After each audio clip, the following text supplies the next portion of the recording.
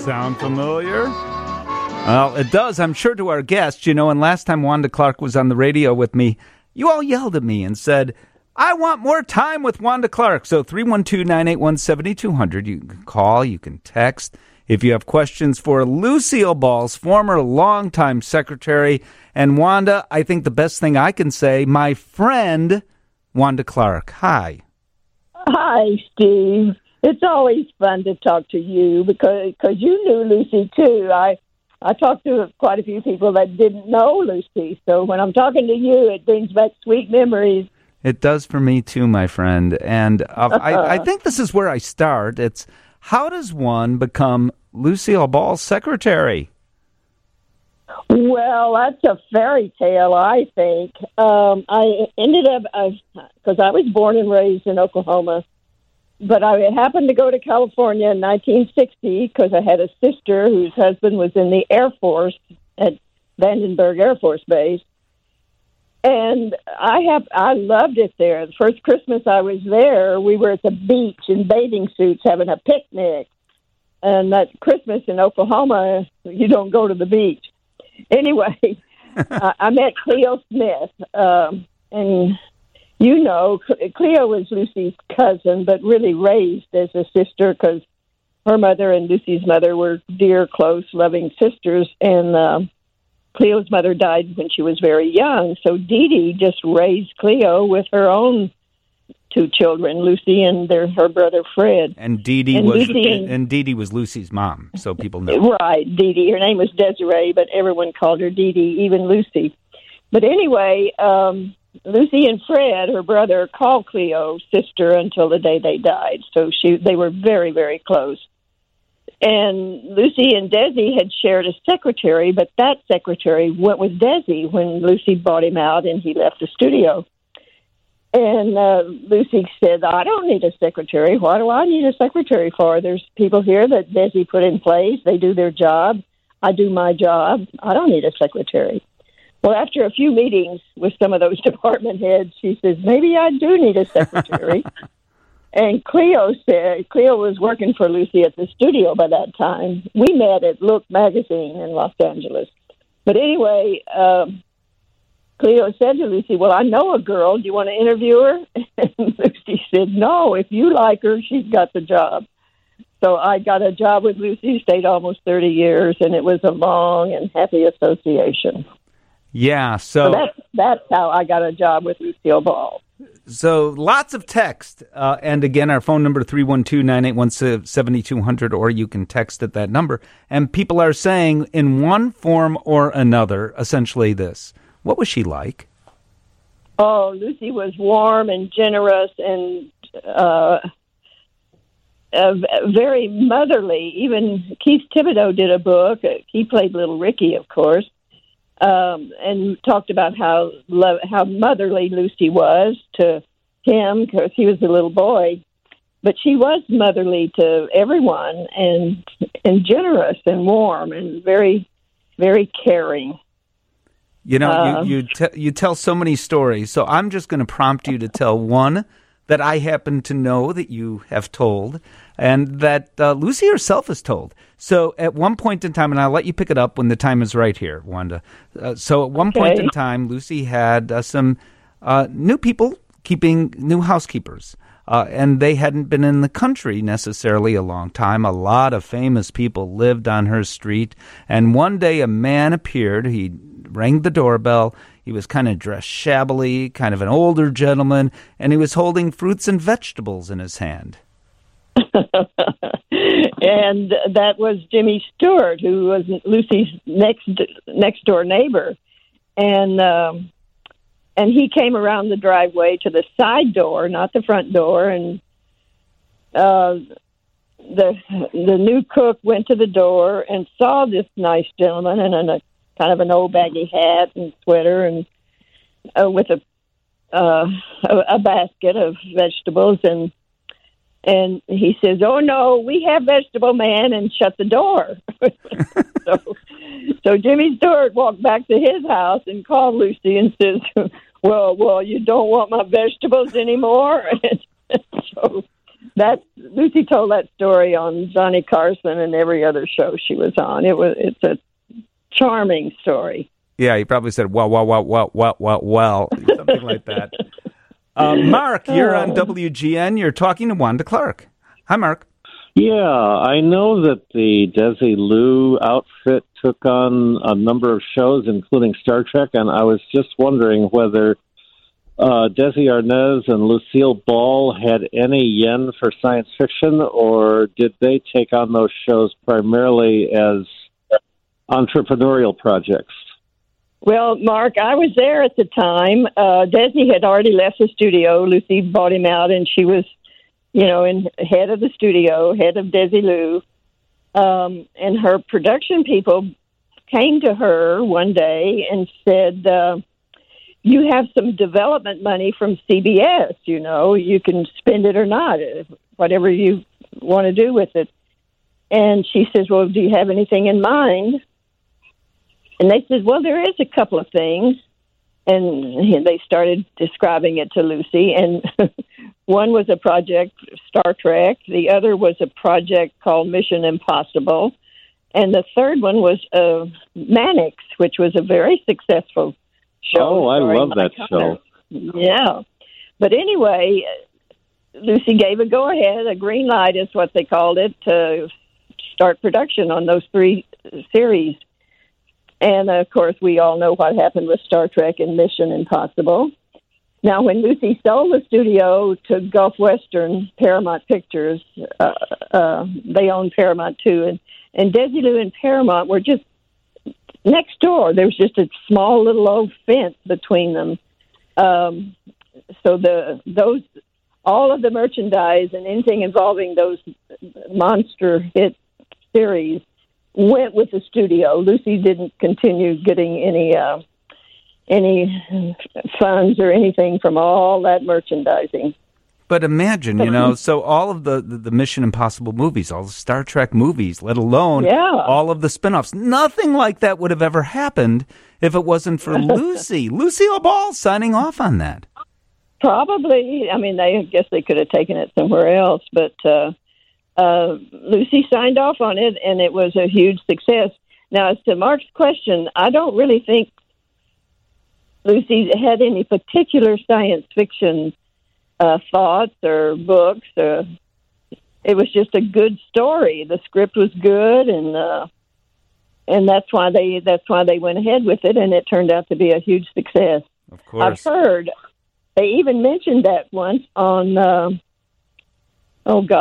The Big Bang Theory. Was that the Jim Parsons show? Yes. I didn't happen to see it, but that was referred to once because the guys in that show, they were all sciences, rocket scientists, and they mentioned that Lucille Ball was the one that gave the green light to Star Trek. I thought that was kind of interesting. So much more to ask Wanda Clark, and this time around, we will talk to her more, so you don't yell at me. 312-981-7200. She's one of my favorite people ever. You get the feel for why, right? Just by listening to her. We'll do that more when we come back. On the telephone with me, Wanda Clark, who happens to be, for many years, the secretary of Lucille Ball. When I talk to Lucy, and as you mentioned, I talk to her periodically. She mentioned more than once that she really didn't want to live, and she did this on one of the talk shows too, which shocked America, until she was very old. She said, I'll live till and I don't remember exactly how she put it or what age she gave, but she said essentially and she didn't, but I think she would have been amazed, and she passed away, she was only 77, but I think she would have been amazed by the fact that so many years later, a movie out, an Academy Award-nominated movie out. That's just one thing. Then the documentary came out just recently as well. And her own voice, her own interviews that she did years ago come out in podcast form. I think it was called Let's Talk to Lucy or something like that. Would she have would she have been as surprised as I think she might have been, but yet very pleased? Oh, yes. I know I talked with Amy Poehler at length about the documentary. Oh, boy, did Amy do a great job. Yes. I'm a big fan of hers now, too. Yeah. And she asked one of her questions to me. I mean, I was never considered to be part of that documentary. She just talked to me, and she said she had some good insight from speaking with me.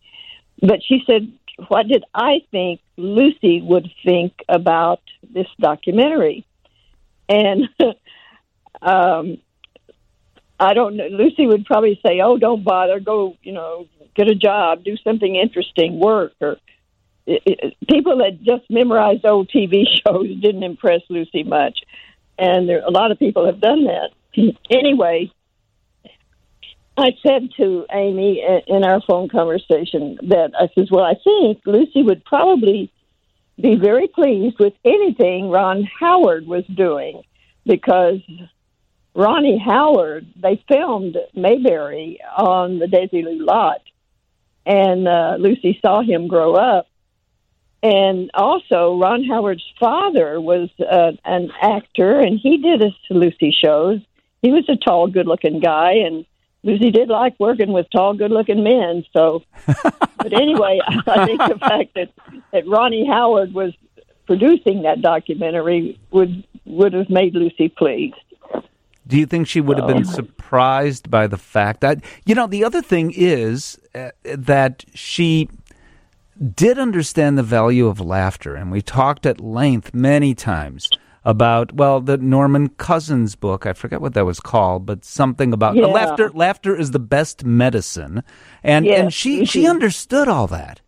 She did. She was a very big fan of that book. And I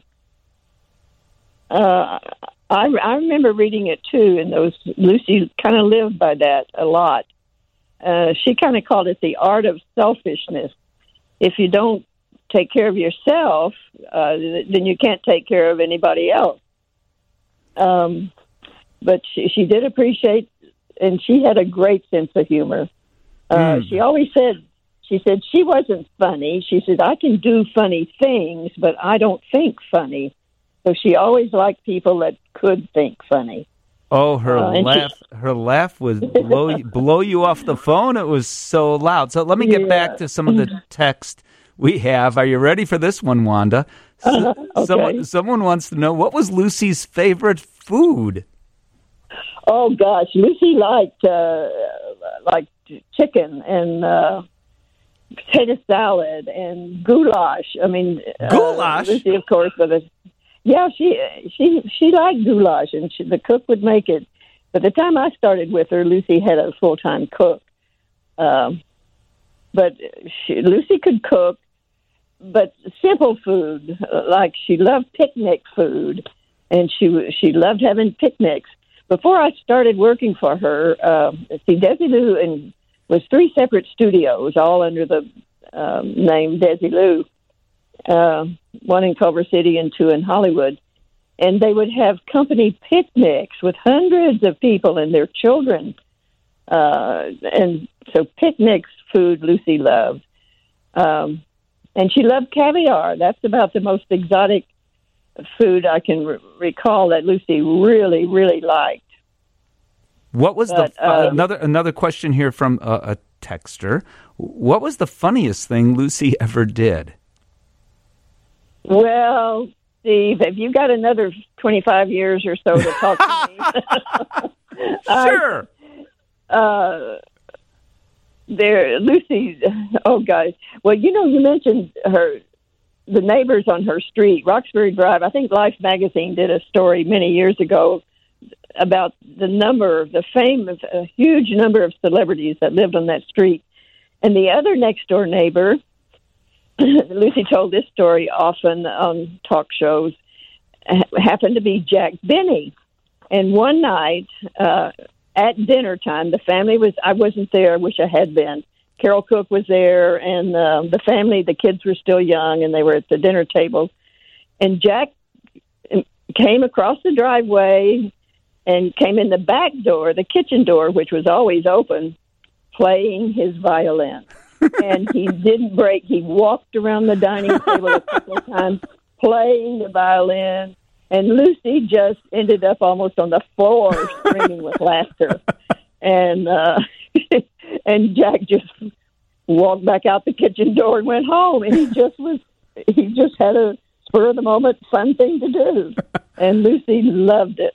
I'm surprised. I'm surprised he didn't come back asking for tips, right? Well, Gary always said, Lucy's husband, Gary Morton, he always added to her story saying, I gave him a tip and he took it. Well, in fact, there's a question here about that. Was she truly happily married to Gary, or was Desi the love of her life? Oh, Steve, I could talk for days about that. Gary was married to Lucy longer than she and Desi had been married. And Gary did not embarrass her in public as Desi had done.